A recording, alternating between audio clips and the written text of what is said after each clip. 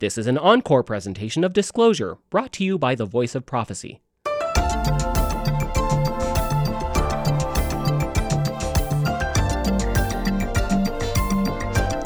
And here we are in studio in Loveland, Colorado, and I don't know what's going on in this studio, but it is hotter in here than like a ditch digger's armpits. It is so hot in here and wet, and I don't know what it is. I don't know. Maybe it's just because you're hot. Oh, I don't You're think hot, so. and you brought your heat in here, but do you find it a little bit warm? Yeah, well, it's because we can't have ventilation in the studio or the mics would pick it up. So there's no airflow. I want more air conditioning in here. It's hotter than blazes. I'm tempted to take off my shirt. We do have cameras rolling. Yeah, we do have I would cameras not rolling. I'd recommend. take off my shirt, and I wish I'd worn shorts. I do have boxer shorts.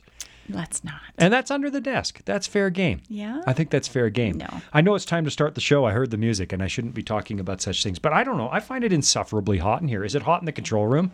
Yeah, You guys actually always. open the door, because it does get warm in that control room with all the equipment.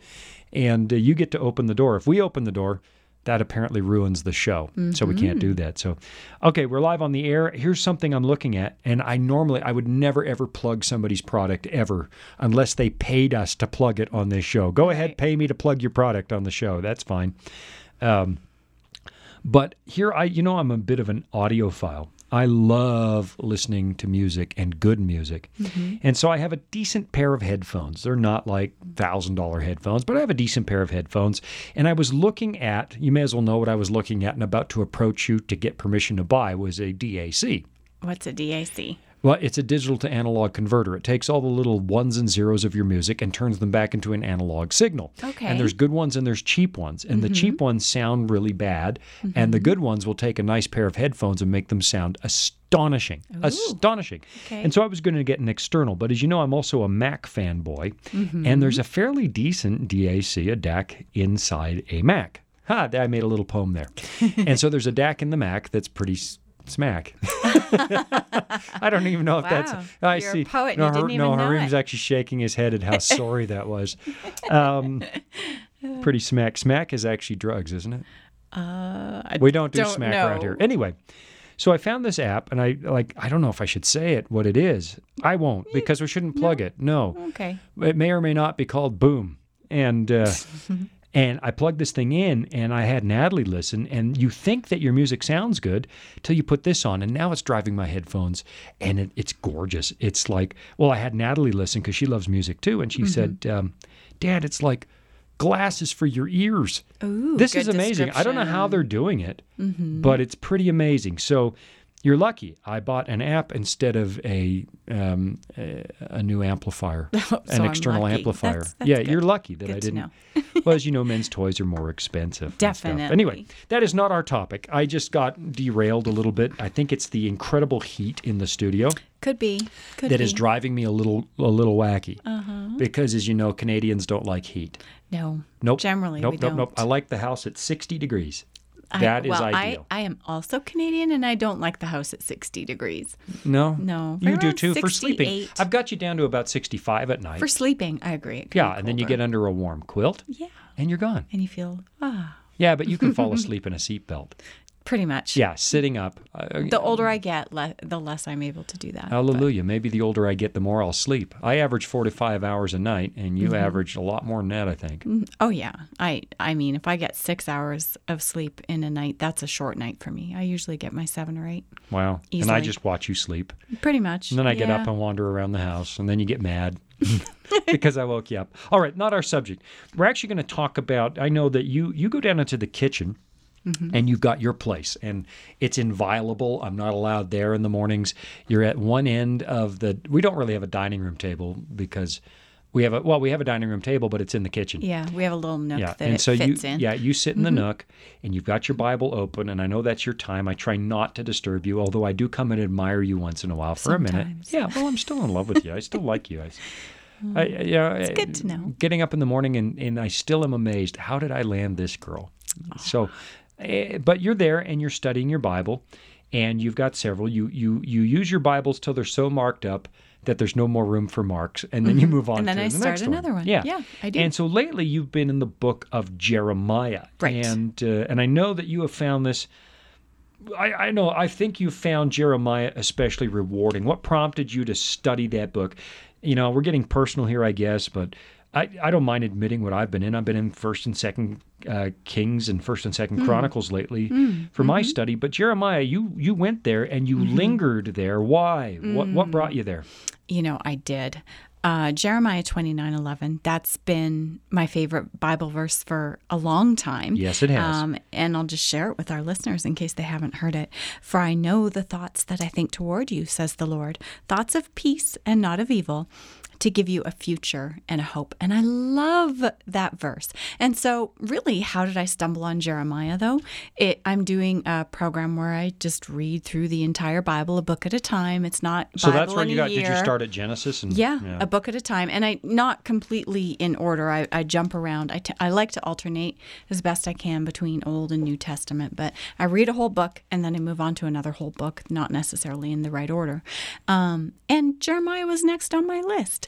But as you said, I did linger there, and it was really You've been meaningful. there forever. You've been in Jeremiah forever. Well, I finished it, and I went back, and then I moved on, and I'm now in Ezekiel, which is a lot heavier than Jeremiah. I don't know. But same period.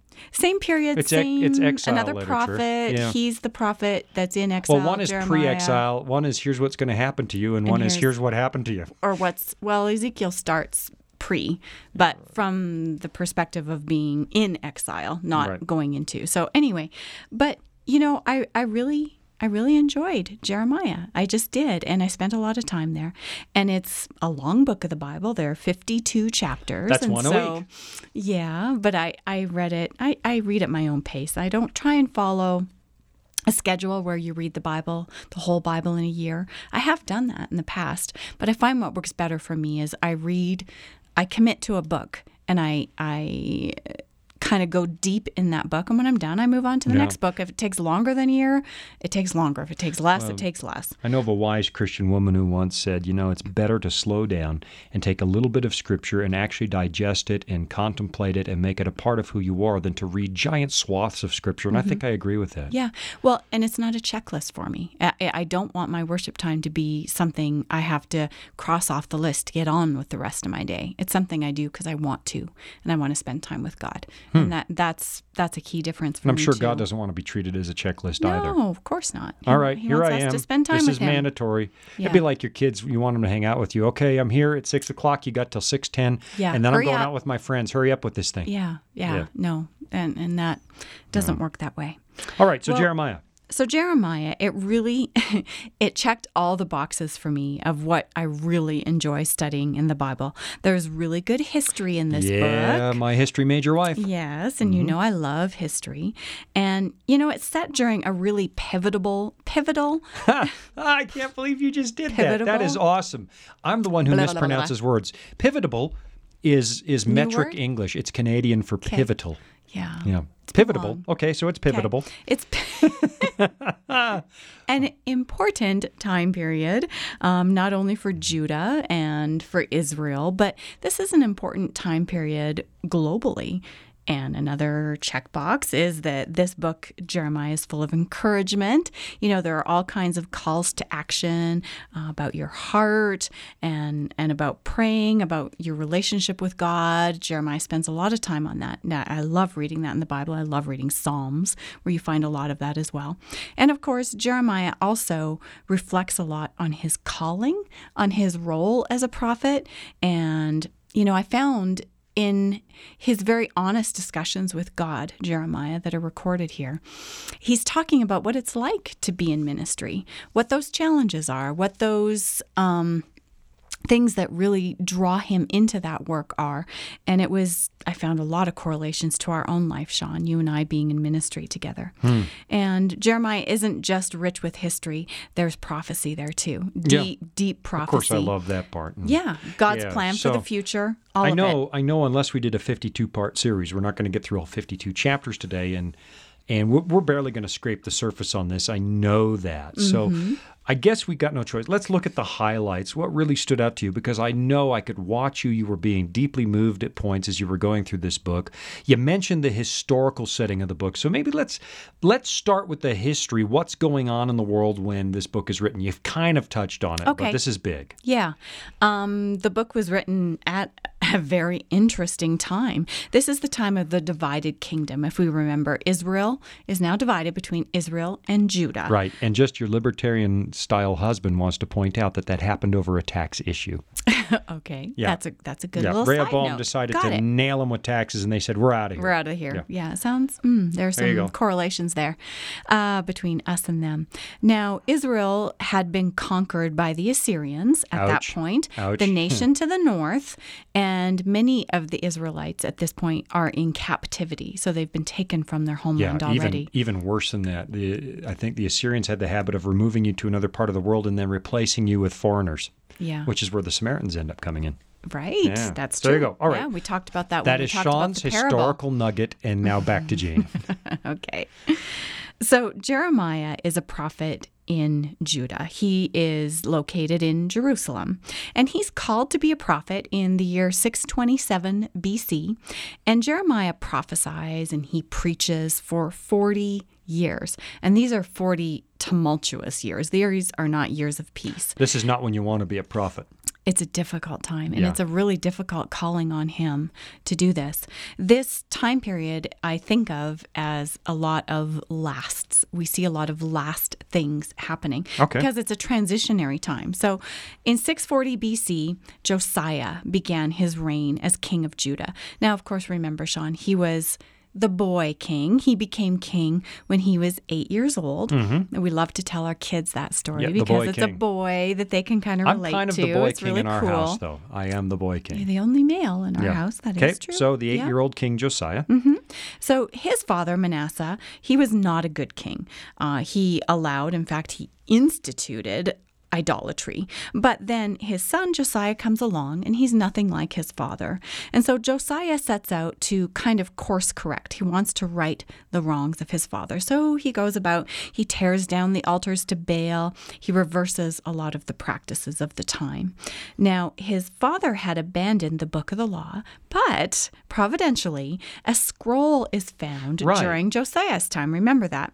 And so Josiah now hears the words from the scroll. And this scroll is essentially the books of Exodus and Deuteronomy as we know them today. And so at first, what happens is he as a person is changed by this. The scriptures just transform him personally, and then it sparks a reformation in his kingdom. And so Josiah is a good king, but as I said, it's a period of lasts. He is the last good king of Judah. It's an interesting lesson that you have there. I know we have to take a break in a second before we keep going, but personal reformation among God's people, revival doesn't happen because you crack down on others. No. Revival starts with you. Absolutely. And so you open your Bible, you let God transform you, and then the influence spills over onto those around you who become curious. What happened to you? What is going on in your life? So I found that interesting. Josiah starts by being transformed by God himself through the scriptures, and then it sparks reformation across God's people. So I hear the music. That means I'm going to have to push the pause button on this. We're going to come right back. We're talking about, well, Jean's study of the book of Jeremiah and why she finds it so moving and transforming herself. Get a pen and paper, write down these amazing offers from the people at the Voice of Prophecy. We'll be right back with more of the book of Jeremiah. Grab your Bible. We'll be right back.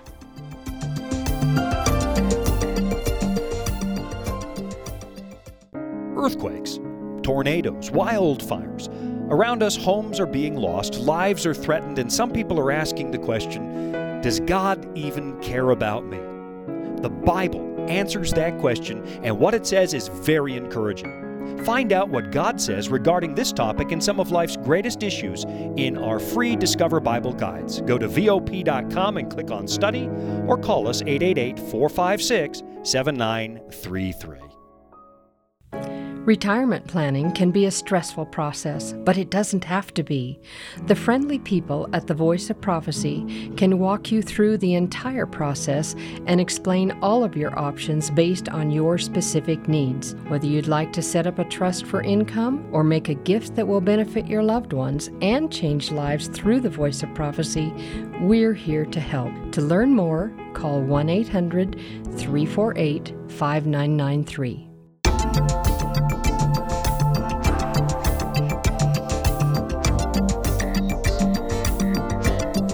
And we're back from the break. Did you see what I did during the break?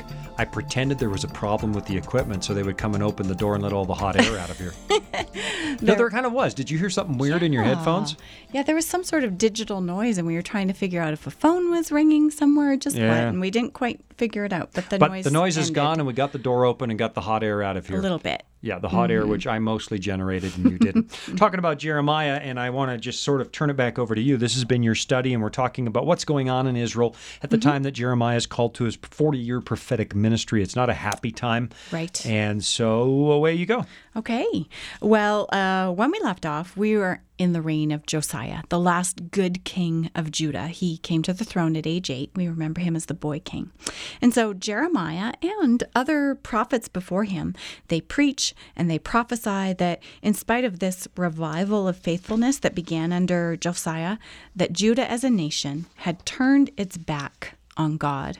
And so God tells Josiah the king that because of his faithfulness, that he would in fact not allow Josiah to witness this predicted and this prophesied downfall of his city. And so that's recorded for us in 2 Kings. 2 Kings 22 and verse 20 says this, "Surely therefore I will gather you to your fathers, and you shall be gathered to your grave in peace." So this is God's promise to Josiah.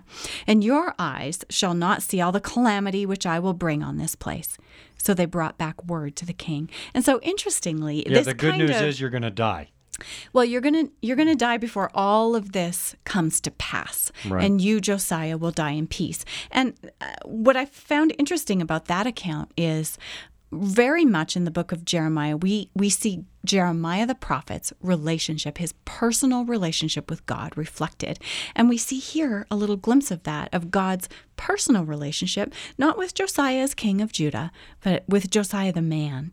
And he promises that he will spare him, that seeing what will happen to his country. So Josiah, the last good king of Judah, he died at the Battle of Megiddo. And those of us who are students of prophecy, that sparks a few points of remembrance, the Battle of Megiddo. He battles against the Egyptians. He dies at the age of 39. Right. No, there's the point here. So here's a good man who dies at 39, and that's actually a good thing, which underlines this fact that we can argue with God all we want about what's right and just in this world, but sometimes what looks bad from this side was merciful. Absolutely. Absolutely. We don't have the privilege of seeing things the way God sees them. If we could see the end from the beginning, we often say as Christians, we wouldn't change anything that God did. And in this case, 39, I passed that mark a long time ago. If I knew I was going to die at 39, I'm not sure I would take that as good news from God. No, right. But in this case, he spared seeing the complete dissolution of God's people. Yeah, because Josiah was a good man. So would I rather sleep and miss that? Or, yeah. And he dies in battle. That's also probably not a happy death. Do we know how he died? I can't remember how he died. Yeah, probably not great. Yeah, I'd have to look that up. Because battle deaths are seldom good ones. Seldom pleasant. Yeah, True. No one ever just lets you die of old age on the field. Mm-mm. No. And this continued with his son. So after he dies, his son Jehoahaz, he becomes the next king of Judah, and he's taken into captivity in Egypt. And then the Pharaoh places another of Josiah's sons, Jehoiakim. So you see all these J names. They kind of become a jumble a little bit when you're studying. But Jehoiakim is placed on the throne in Judah. And you know, Shawn, sadly, Jehoiakim is nothing like his father Josiah. He actually goes about and makes it his mission to undo all the reforms that Josiah put in place, undoing the things his father did. So Judah takes quite a huge step backwards. Warning to Christian families, it only takes one generation to undo what God has done through the generation before you. One. Yeah. One. Absolutely. All right, and we see that in the reign of the kings. Yeah, you've mentioned the Assyrians, one of my favorite peoples. I was recently in the British Museum touring the Assyrian section. I probably like it because they were nasty. They were just nasty people. They didn't build their empire. They dominated it. Right. So they had already conquered Israel, the tribes to the north. Now the Egyptians attack Judah. They take a king captive, appoint another king. And historically, these are two fairly well-known empires, although I always argued that there was no such thing as a genuine empire till the Persians, but that's another story. Another So you've got Assyria to the north, Egypt to the south. You've got these two powers both vying for dominance, right? Yeah, absolutely. And this is nothing new. I mean, this has been going on for a while. These empires were conquering and fighting with Israel, with Judah, with each other. But what was new in Jeremiah's time and after Josiah, just as God had promised, was that a new empire arrived from the east. Right. This is the famous ones. These are the Babylonians. And they were rising to power because Nebuchadnezzar's father had actually wiped out the city of Assyria and put them back in their place. So now the Babylonians were free to rise to power, and here they come. Yeah, here they come from the east. But the Bible says they come from the north because they actually had to go up and then down to come east. Okay, that makes sense. To go west, I mean, they were rather. located in the east. But Okay, Babylonians, yep. Yeah, and oftentimes we just want to remember that when we're reading scripture, oftentimes the Babylonians are called the Chaldeans. Yep. So interchangeable, different name for the same group. Right. So now the Babylonians under King Nebuchadnezzar, they push into Judah in 605 BC. And this is during the reign of Jehoiakim. And so quickly the Babylonian Empire becomes the dominant one. They completely outpower the Assyrians and the Egyptians.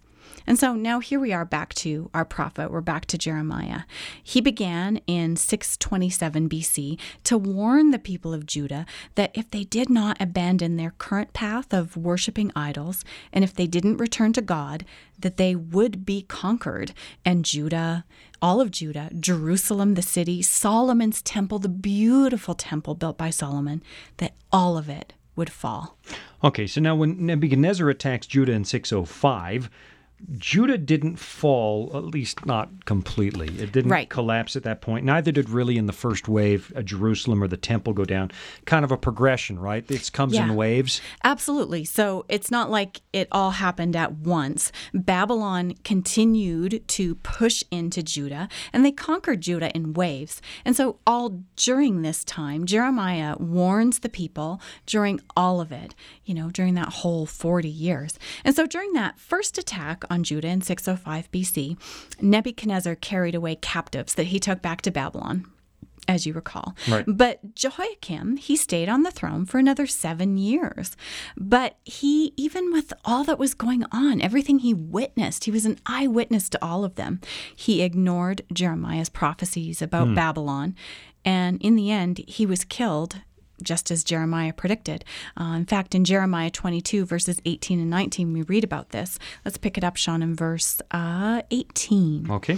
It says, "Therefore, thus says the Lord concerning Jehoiakim, the son of Josiah, king of Judah. They shall not lament for him, saying, Alas, my brother, or alas, my sister.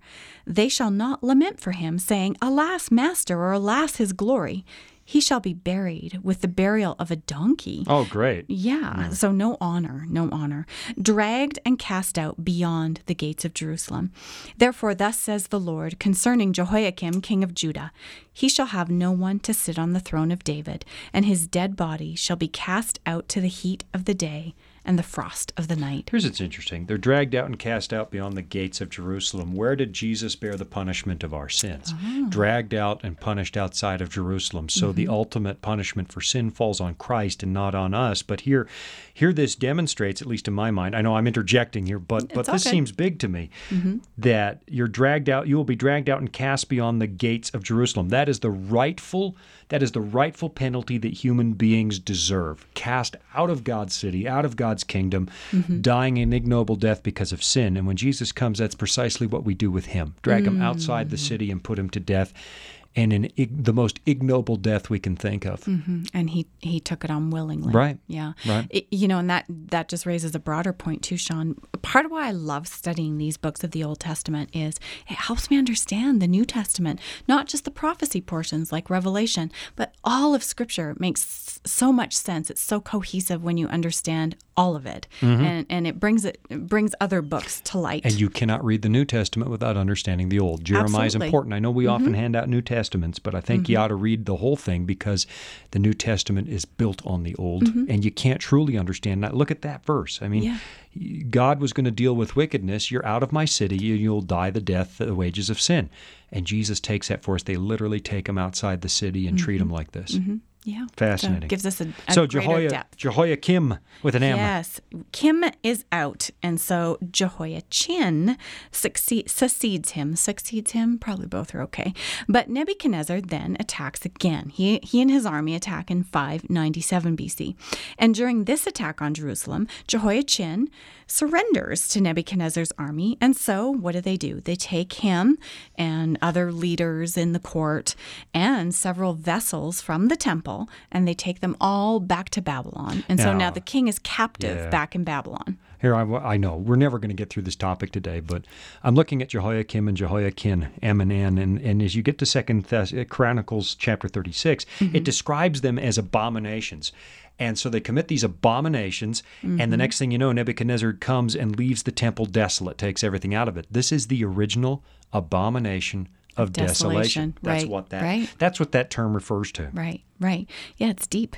Understanding this history really does open up other parts of Scripture. So Jeremiah, he continues to share his calls to the people. Repent, turn back to God. He appeals to them. And so the next king that comes along, the next king of Judah, is in fact the last king of Judah. So Nebuchadnezzar puts in power another of Josiah's sons, and his name is Mattaniah. But we don't really know him as that because... I don't know him as that. No, because Nebuchadnezzar almost immediately changed his name, and we know him as the name that Nebuchadnezzar gave him. Boy, Nebuchadnezzar loved changing Zedekiah. names. He did. Remember, he did that to Daniel and his friends. Yeah. Okay. And so Zedekiah, and like the other sons and the grandson of Josiah who ruled before him, Zedekiah did not listen to Jeremiah's prophecies. And we'll see that, Shawn, as we continue to study. We'll see that clearly. And so, ultimately, Jerusalem fell to the Babylonians in 586. Because he didn't play nice, did he? BC. Yeah. Who didn't play nice? Zedekiah. Oh, no. No. He didn't. He was a tax rebel. Yeah. There you go. See, Yeah. I managed to work in personal taxes twice into one show. Good for you. Yeah. Taxation is theft, people. And I'll just keep moving along. Write your complaint letters to Jean Boonstra, Box 999, Loveland, Colorado. Oh. So let's go back to Babylon and Jerusalem. Zedekiah. Sorry. So when the city falls, it falls. The city is burned. Solomon's temple is destroyed. In fact, King Zedekiah has a very inglorious death. They gouge out his eyes and they take him captive to Babylon. Didn't they before kill his kids in front of him first? Yeah, I didn't. Kill his kids and then blind them. They did. They killed all his sons in front of him. They gouge out his eyes.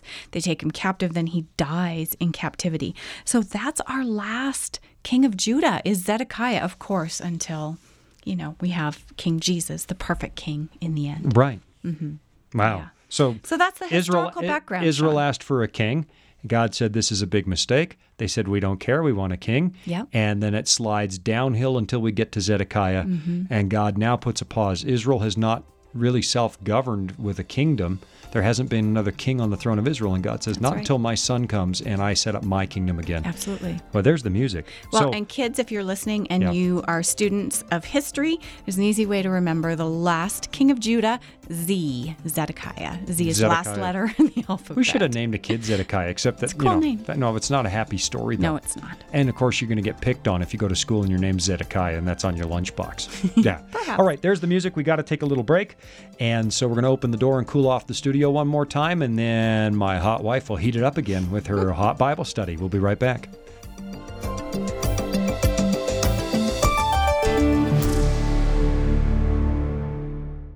Disclosure is just one of the programs brought to you by the Voice of Prophecy, like the audio adventure program Discovery Mountain.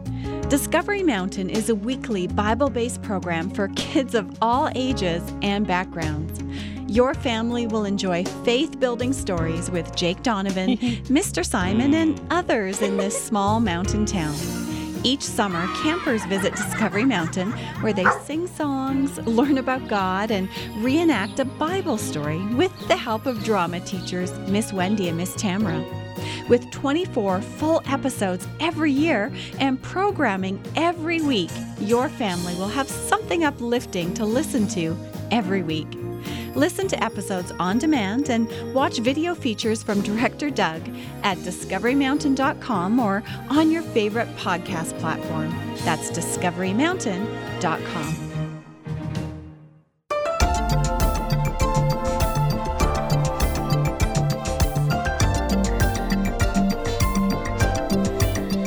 You are welcome for me going and opening the studio door. Thank you. Yeah, during the break. I don't know. It's so hot in here. I'm almost ready to recant my position on purgatory, man. Oh, no. Almost.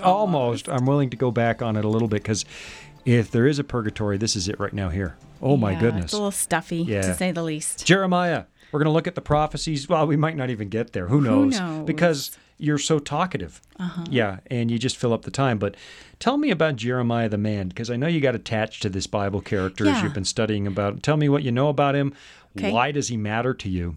Well, and that's part of what really drew me into this book, because more than any other prophet, we get to see the man and we get to see the person, the human behind what's happening here in the history. Well, and the he pours his prophecies. heart out a little more than others. Yeah. And now, so we still don't know a lot of details about his life, but we do know more about him than any of the other prophets. We know that he was a Benjamite, so that means that he was trained from boyhood to be a priest. That's how he was raised.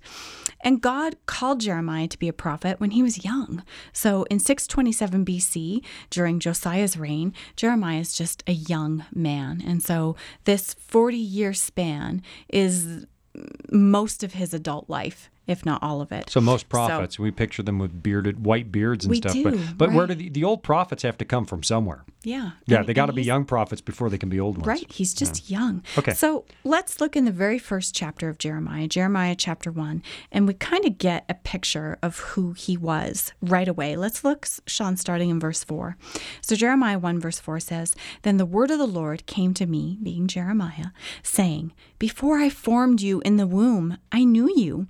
Before you were born, I sanctified you. I ordained you a prophet to the nations.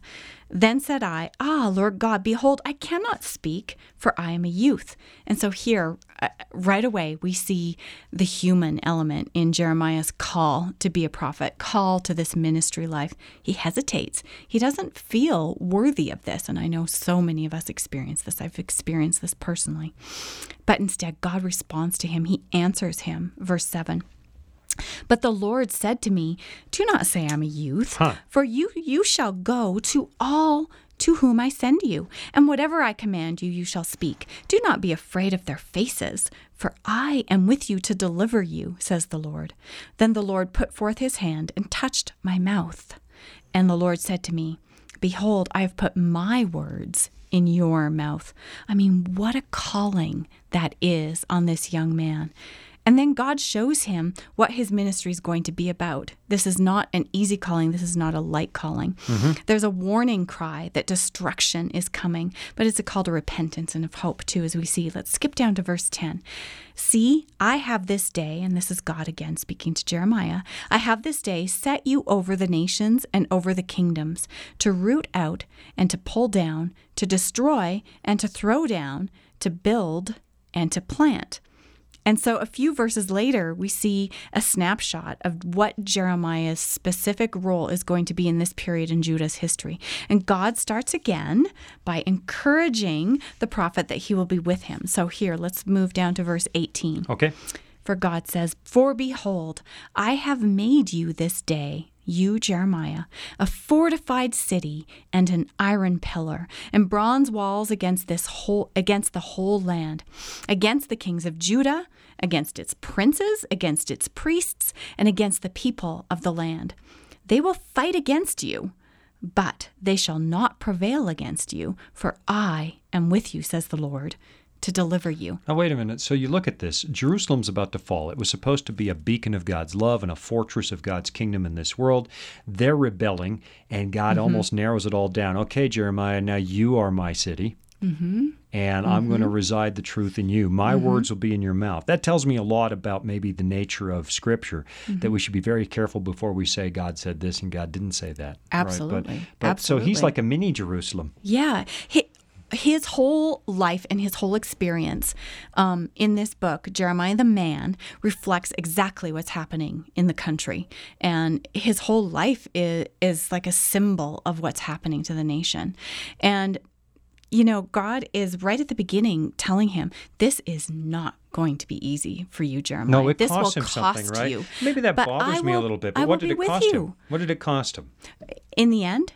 Well, altogether. I mean, I know that he didn't get to live a normal life. Right, he didn't. Jeremiah never marries. We're told that in Jeremiah chapter 16. He is not popular. It's not just, as you can imagine, and it's not just the kings and the people in power that are against him. We see in Jeremiah 12, his own family members persecuted him. And Jeremiah felt deeply. He's often called the weeping prophet because we see his emotions come out in this book. He feels deeply for his people, and he has such a deep connection with God that he pours this out openly. He pours out his sadness, his struggle, and God personally answers him. He does. And, some of this pouring out of Jeremiah of his heart to God, it's often called Jeremiah's confessions. And that's something, if we had a couple of hours, Shawn, it would be really great to study, because Jeremiah's pouring his heart out to God and God responds to him. It's powerful. Wow.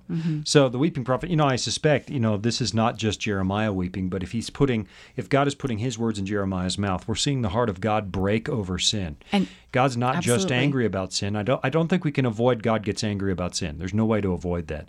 However, if Jeremiah is weeping, it's because God's put his burden on Jeremiah, and now we can see God weeping over his people. God is weeping over Israel, and Israel represents each of us. Yeah. Absolutely. So Jeremiah is called to be a prophet during the final years of Judah before it falls to Babylon. You have told me many times Jeremiah called his people to wholeheartedly serve God. Yes. That his messages call us to do the same now, that there's a reason this book's still in the Bible for you and me. The call's still there. Yeah. Let's take a look at Jeremiah chapter 4. Let's jump ahead just a little bit. Okay. Here's the Lord's message for Judah through his prophet. Not easy for him to preach, and not easy for the people to hear. So let's look at Jeremiah chapter 4 and verse 3. Okay. So it says, "For thus says the Lord to the men of Judah and Jerusalem, break up your fallow ground and do not sow among thorns." Okay, so there's a lot going on here. We can read deeply into this. "Circumcise yourselves to the Lord and take away the foreskins of your hearts." So what are we talking about here? We're not talking about the physical circumcision, which God asked his people to do, but we're talking about the circumcision of the heart. That's what we're talking about. And then it continues, "You men of Judah and inhabitants of Jerusalem, lest my fury come forth like fire and burn so that no one can quench it because of the evil of your doings." So as you said, there are consequences for these sins, and God outlines them. His people have turned their hearts away from him. They are worshiping false idols. They have a whole system of false worship. And God is just. This sin can't go unchecked. There have to be consequences. And yet, in these consequences, there is hope, and there is an option to avoid all of this. And here it continues, verse 14. Okay. "O Jerusalem, wash your heart from wickedness, that you may be saved. How long shall your evil thoughts lodge within you?" And so Jeremiah calls out for his people to repent, to wash their hearts of wickedness. So we're talking not just about their outward actions, we're talking about where their hearts lie, who they worship, who they are loyal to. And how do the people do that? How do we today repent and wash our hearts of wickedness? Do we clean ourselves up? Is that what Jeremiah was telling the people to do? Well, no. And we find the answer when we go back. Jeremiah chapter 3 and verse 22. Here's what it says. It says, "Return, you backsliding children, and I will heal your backslidings." Shawn, I looked this up in the NLT New Living Translation, and I like the way it phrases it, this verse, Jeremiah 3:22. It says this, "My wayward children, says the Lord, come back to me, and I will heal your wayward hearts."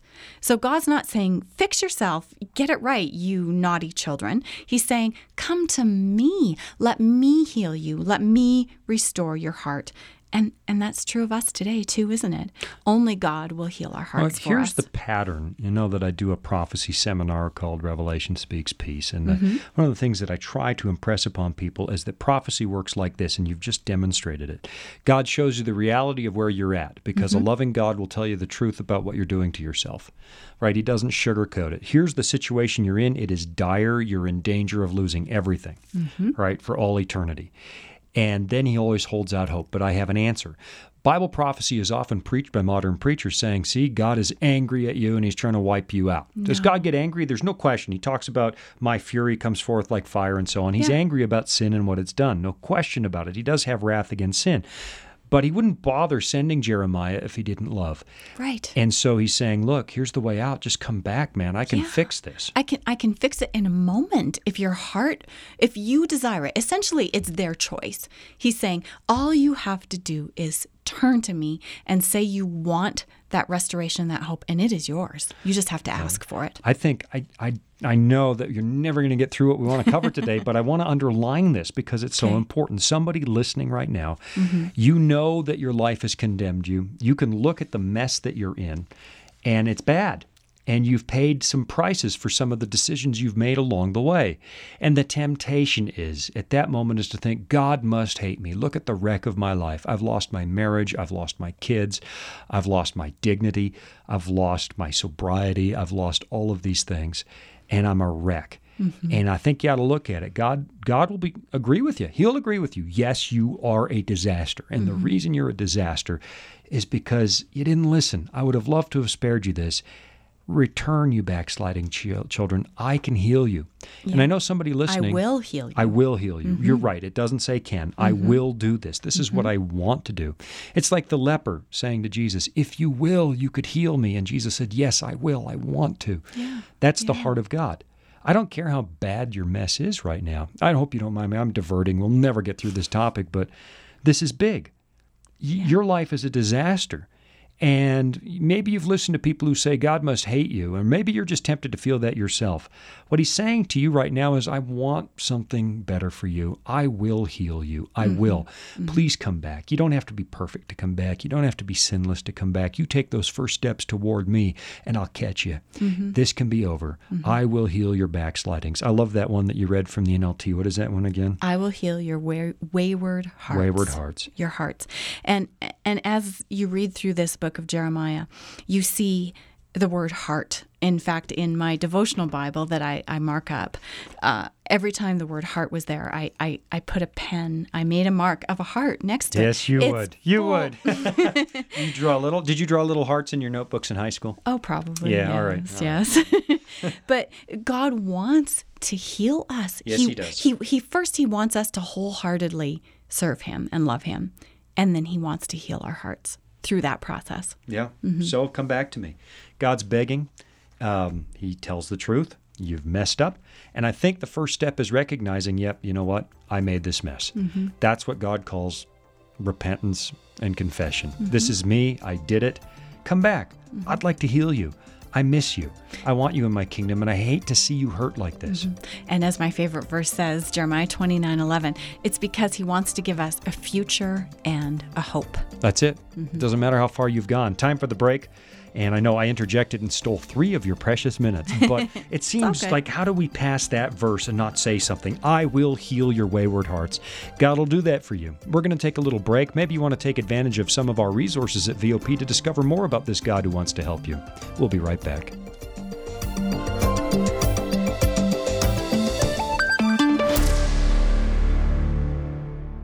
As you may know, the Voice of Prophecy is supported by people just like you. We provide Christ-centered programs and Bible studies free of charge so that no one is left out. If you've been blessed by these programs and would like to pay it forward, we invite you to visit vop.com/give to make your tax-deductible donation. We're equipping the world for Christ to come, and your support will make a direct impact on so many lives. That's vop.com/give. You toss and turn in bed and find yourself awake in the middle of the night. Your mind is in turmoil and you're overstressed with the stuff of everyday life. You need peace and calm in the middle of the storm. The answer you need is found in our free Discover Bible Guides. You can get yours by contacting us at VOP.com. Click on the tab that says Study, or call me at 888-456-7933. That's 888-456-7933.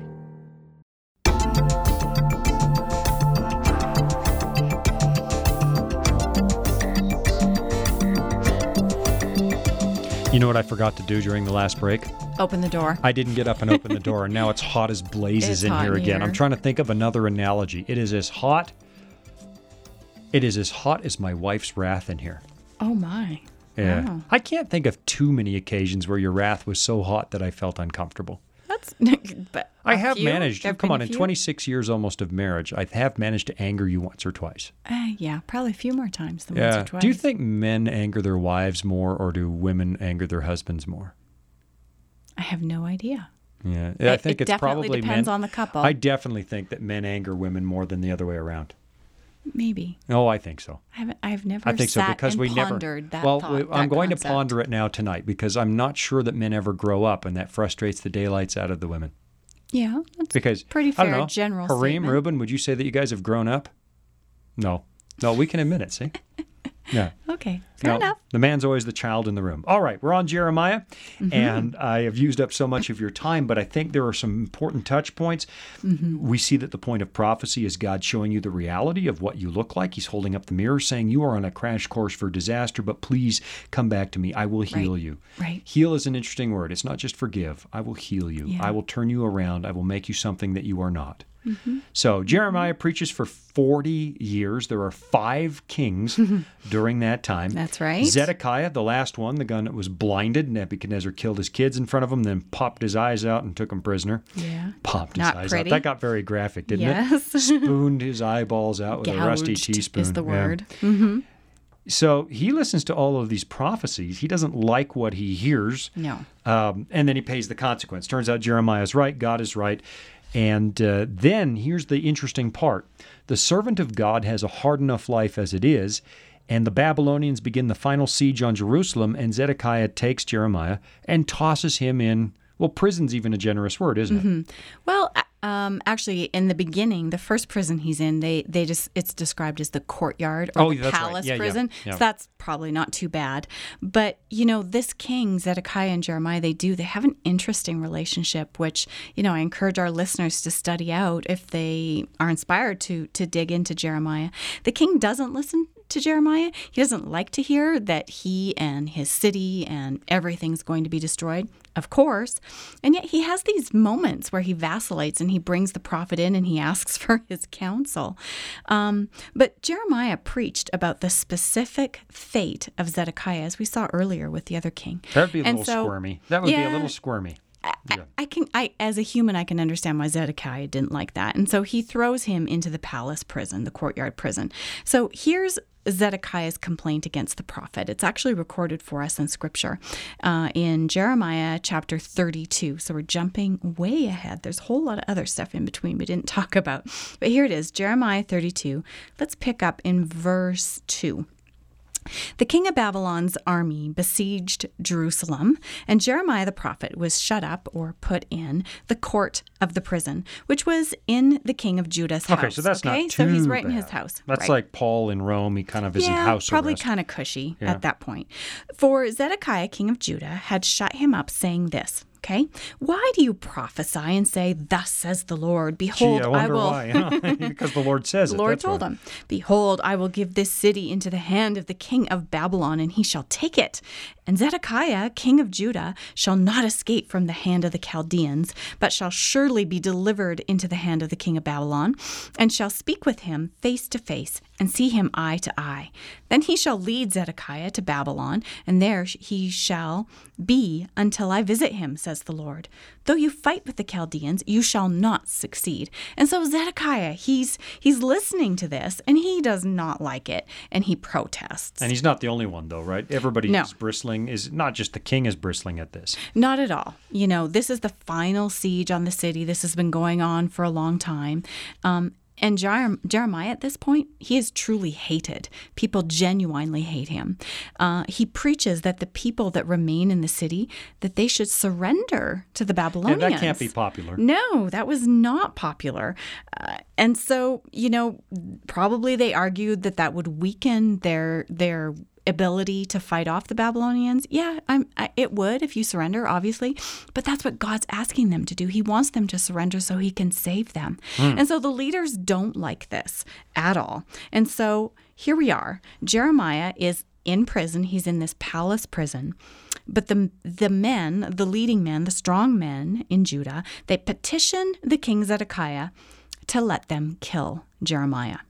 And so Jeremiah 38, verse 6, we see this.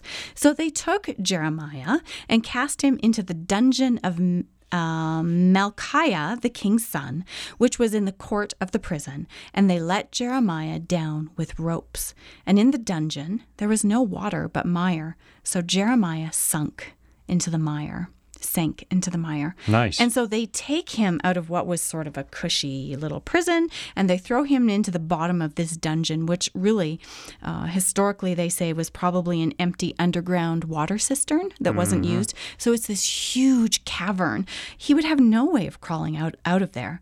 And so they leave them there. They leave him there, and they say, well, nature will take its course. There's no water down there. The city's going to be sacked, and he's going to be left there. Yeah. Yeah, and so these powerful men, this is their response. And I love this part of the story because even when it feels like everyone is against you and the situation is completely hopeless, God has his people. He still has his people that he will work his plan through. And in this case, it was a eunuch who served in the king's house, and his name is Ebed-Melech, or Melech. He's an Ethiopian, and he intercedes and he pleads for Jeremiah's life. And for some reason, Zedekiah listens, and he lets Ebed-Melech take 30 of the king's men, 30 of Zedekiah's men, over there to the empty cistern, and they let Jeremiah out. And so Jeremiah is lifted out, and then he's put back into the courtyard prison. He's not set free or anything. So, but at least it's an upgrade. It's an upgrade. And that when I read that was such a life lesson for me because, Jeremiah, he doesn't deserve to be in that prison. And I imagine when he's in that palace prison, he's thinking about how he doesn't deserve to be there. And he was just doing what God called him to do. And then his situation got dramatically worse when he was thrown into the cistern. And God rescued him and put him back into that place where he didn't belong. However, now I'm sure he had a different perspective. He now sees that prison not as a death sentence, but as a place of safety. And God really is liberating him from something that was of greater danger, greater disappointment. And so even though palace prison is not ideal, it's a place of safety. It's a place of refuge for him. And he survives. Zedekiah couldn't be trusted to follow the prophet. He couldn't be trusted to follow God's counsel. And there will always be people in our lives who don't have our best interests at heart. They don't listen to God. They don't follow God's counsel. We live in a fallen world. But I'm encouraged. There are these Ebed-Melechs around us too. And God uses them. And in fact, in this story, this man, Ebed-Melech, God preserved him. He was faithful. We read about it in Jeremiah 39, starting in verse 15. Let's read what happened to him. Meanwhile, the word of the Lord had come to Jeremiah while he was shut up in the court of the prison. And God said to him, "Go and speak to Ebed-Melech the Ethiopian, saying, 'Thus says the Lord of hosts, the God of Israel, Behold, I will bring my words upon this city for adversity and not for good, and they shall be performed in that day before you.'" So what I have prophesied, what I have said, it's going to happen. "But I will deliver you, Ebed-Melech, in that day, says the Lord, and you shall not be given into the hand of the men of whom you are afraid. For I will surely deliver you, and you shall not fall by the sword, and your life shall be as a prize to you, because you have put your trust in me, says the Lord." And so God preserves his people. He did it then, and he still does it now. And we can choose. We can choose to be one of those people who follows God's counsel and be on his side, even when everything seems desperate around us. So let me ask you this. Let me go off script a little bit here and ask you this. Have you ever been there as a believer? Have you ever been in a place where you think, I don't deserve what's happening to me right now? Mm-hmm. And have you ever come out the other end saying, you know what? Even there, God was there. Has that happened to you? Yeah, it has. It has. And it's, we are fortunate to live in the part of the world that we live in. I've never felt like my life was in danger, but I have certainly felt like we have struggled at different phases as a family when things have happened to us. You got sick doing evangelism. That's the one I'm thinking of, actually. Yeah. And I failed. I actually didn't behave as well as Jeremiah. I remember, I call it failing the Job test. At one point I'm thinking, because I thought maybe this is it. Maybe I'm going to go. And I actually got a little mad at God. I don't mind admitting that. It's like, really? I served you and this is what I get? Like I'm something special. Yeah, like you deserve something different from what everyone else deserves. Yeah, exactly. And so I was absolutely there in the cistern, except I don't really see a lot of belly aching from Jeremiah at that point. He's not. It's not recorded for us what he was thinking and feeling, but this man has been persecuted by everyone his entire life. God's people. This is not atheists persecuting him. It's his own family members. And he stayed faithful to what God called him to do. And I can only guess, but I would imagine that in the cistern, he was resigned. Okay, God, you told me you would preserve me and you would help me. And if you are sparing me from something worse that would come with the Babylonians sieging the city, then I trust you. Or if you're going to rescue me, I trust you to do that. I think it's a big point, though, that just because we're faithful to God doesn't mean we escape the consequences of this world. Nope. And far too often, preachers in this day and age are preaching, look, follow Jesus. It's a ticket to easy street. You'll be prosperous. You'll do well. That is not the story told in the Bible. The story in the Bible is that we join Christ in fighting the evil that is in this world. I don't know, great story. Jerusalem falls to the Babylonians. Everything happens as Jeremiah predicted. Temple's destroyed. Zedekiah is taken to Babylon. He soon thereafter dies. City's abandoned. It's left in ruins. Jeremiah survives. He does. He survives. Interestingly, Nebuchadnezzar orders that Jeremiah be cared for. Right? Yeah. So the prophet's caught up in a group of people. He goes to Egypt. Likely where he died, unless you listen to my shows on where did the Ark of the Covenant go, because there are people who believe he fled to Ireland with it. Oh, well. Yeah, hey, there are. I don't believe that. No. I don't believe that, but that is one of the theories, and probably died in Egypt. I don't. We do know how he felt, though, at the end, don't we? Yeah, we do. We do. And that's in the next chapter that follows Jeremiah, and that's the book of Lamentations. Okay. And we believe that Lamentations was written by Jeremiah, and it tells us how he feels, how it affected him, the weeping prophet. Jeremiah mourns, he laments the loss of Jerusalem and her people. And in deep sadness, though, he still clings to hope. Lamentations chapter 3 and verses 19 to 26. Shawn, I'd like to close with this because this shows the depth of emotion. 90 seconds. Let's go. Remember my afflictions and roaming, the wormwood and the gall. My soul still remembers and sinks within me. This I recall to my mind. Therefore I have hope. Through the Lord's mercies we are not consumed, because his compassions fail not. They are new every morning. Great is your faithfulness. And Jeremiah says, the Lord is my portion, says my soul. Therefore I hope in him. The Lord is good to those who wait for him, to the soul who seeks him. It is good that one should hope and wait quietly for the salvation of the Lord. And that's good counsel for us too. How do you come through all that and end with God's compassions fail not, they're new every morning, great is your faithfulness? I guess he survived, everything happened the way God said, but that perspective is important for every believer. The world might be falling around you, but God is keeping his word. And God promised Jeremiah that at the beginning of the journey, and he promises that to us too. There's always hope. You picked up a lot in your early morning studies in the book of Jeremiah, and we didn't even touch a fraction of it, but I love watching you study your Bible, and I like hearing what comes out of it. If your life is falling apart, visit voiceofprophecy.com and take a look at the resources we've got to you, because there is a God of hope. The same God that was there for Jeremiah will be there for you. Amen. Until next time, this is Shawn and Jean on Disclosure.